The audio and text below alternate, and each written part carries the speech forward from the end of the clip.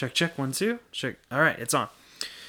All right. Hello, everybody. This is the Pocket Theologian coming at you guys. Not in an episode format, but in something new. I'm going to call this an aside, since I like to say that a lot. Now, people who listen to my podcast pretty often will be able to tell that this is a bit different for me. This is new, but I am not on script. I just turning the mic on because I'm really feeling pretty convicted about running a religious podcast and not talking about COVID-19, coronavirus, all this stuff going on about all that. So this is me. I don't have a script. I'm not out to say anything specific. I just want to lift up a prayer, lift up some scripture, and just sort of console my fellow Christians out there, as well as anybody else who would like to listen to this podcast. So I'm not going to edit this. I'm not going to put a sponsor on it. I'm not going to do any of that. I just want to be real. Just want to be authentic with everybody for a minute, and just talk about COVID-19 and coronavirus and how exactly it's affected me and other Christians out in the world. So to be authentic for a minute, I was supposed to get married here in April 18th of 2020. As of recording, it is March 26th. So, but because of COVID-19, my wedding has had to be postponed and delayed until September. So I personally am not happy about this virus. I'm not happy about the effect that it's had on people or the things like that. But we serve a bigger God than that. And to quote Veggie Tales, my God is bigger than the boogeyman. And I think that a lot of people have taken this coronavirus and made it into a type of boogeyman. So my God is bigger than coronavirus. He's not gonna be stopped. He's not gonna be stalled by disease or anything like that. So that's my thoughts on that, and that's my personal stake in this race, I guess. But to encourage everybody, I want to, this is a very stressful time. A lot of people have, had their hours cut in half, or their jobs have fallen through, or, different things like that. So I wanted to encourage anyone under the sound of my voice by lifting up Philippians 4, 6, and 7, which says, be anxious for nothing, but in everything by prayer and supplication, with thanksgiving, make your requests known to God, and the peace of God, which transcends all understanding, will guard your hearts and minds through Christ Jesus. So I want to take that and link it up with Philippians 4:19, which says, and my God shall supply all your needs according to his riches and glory.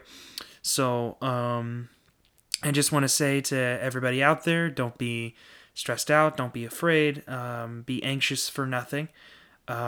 Just pray through this process. God knows what you need. He knows exactly what you're going through, and he'll provide. That's something I've learned a lot relatively recently in my life, is that God will provide all your needs. You may not live the most comfy of lives, but you'll have what you need, and sometimes that's all you need. But I also want everyone to, well, I don't know if I could really say this, but I want everyone to pray Psalm 91 over them in their houses, specifically verse, I think it's 6. Let me look right here. Psalm 91:7, actually, sorry. And it says, 1,000 may fall at your side and 10,000 at your right hand, but it shall not come near you. But really just look at all of Psalm 91. It's all about protection. It's all about preserving you and things like that. And I feel that God will come through. I feel like provided you pray and seek God, as well as listen to the CDC and socially distance yourself and all that, I think everything will be all right. I think that our God has this under control. There's nothing to really be afraid of or anxious for. So I guess if to summarize everything I'm saying here, be anxious for nothing, because God is in control and he'll take care of you. All right, so I just wanted to encourage everybody that, God is still on the throne. The sun still came up today. It's still going to come up tomorrow. Everything's going to be fine, But anyway, before I go, I want to pray a quick prayer with everybody on this podcast. You feel free to pray along if you want, or just listen. Either one's fine. Heavenly Father, thank you, Lord, for allowing me to have this podcast and allowing everyone to come together and listen to the sound of my voice, God. I pray as we pray together that you are there in the midst, God. You said where two or more are gathered, there you are in the midst, Lord. And I pray that, we gather here, God, and that you are... you're here in this digital space, God, so we thank you for that, and we pray Psalm 91 protection over all the people who listen to this podcast and all the people afflicted and affected by coronavirus, God. We pray your healing power is known, and that all these people make full recoveries, and that in your heavenly holy name all things are under control, all things are fine.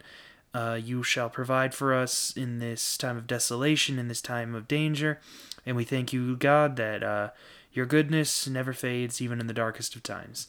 And we pray peace upon myself and all the people under the sound of this podcast, God. And we thank you for it. In Jesus' mighty name we pray. Amen. All right, that's all I had for you. This has been the Pocket Theologian on his brief aside on the coronavirus. And I just want to say, go in peace, everyone. And have a blessed week, and I'll see you guys on Monday for the new episode. Talk about Epicurus. All right, bye.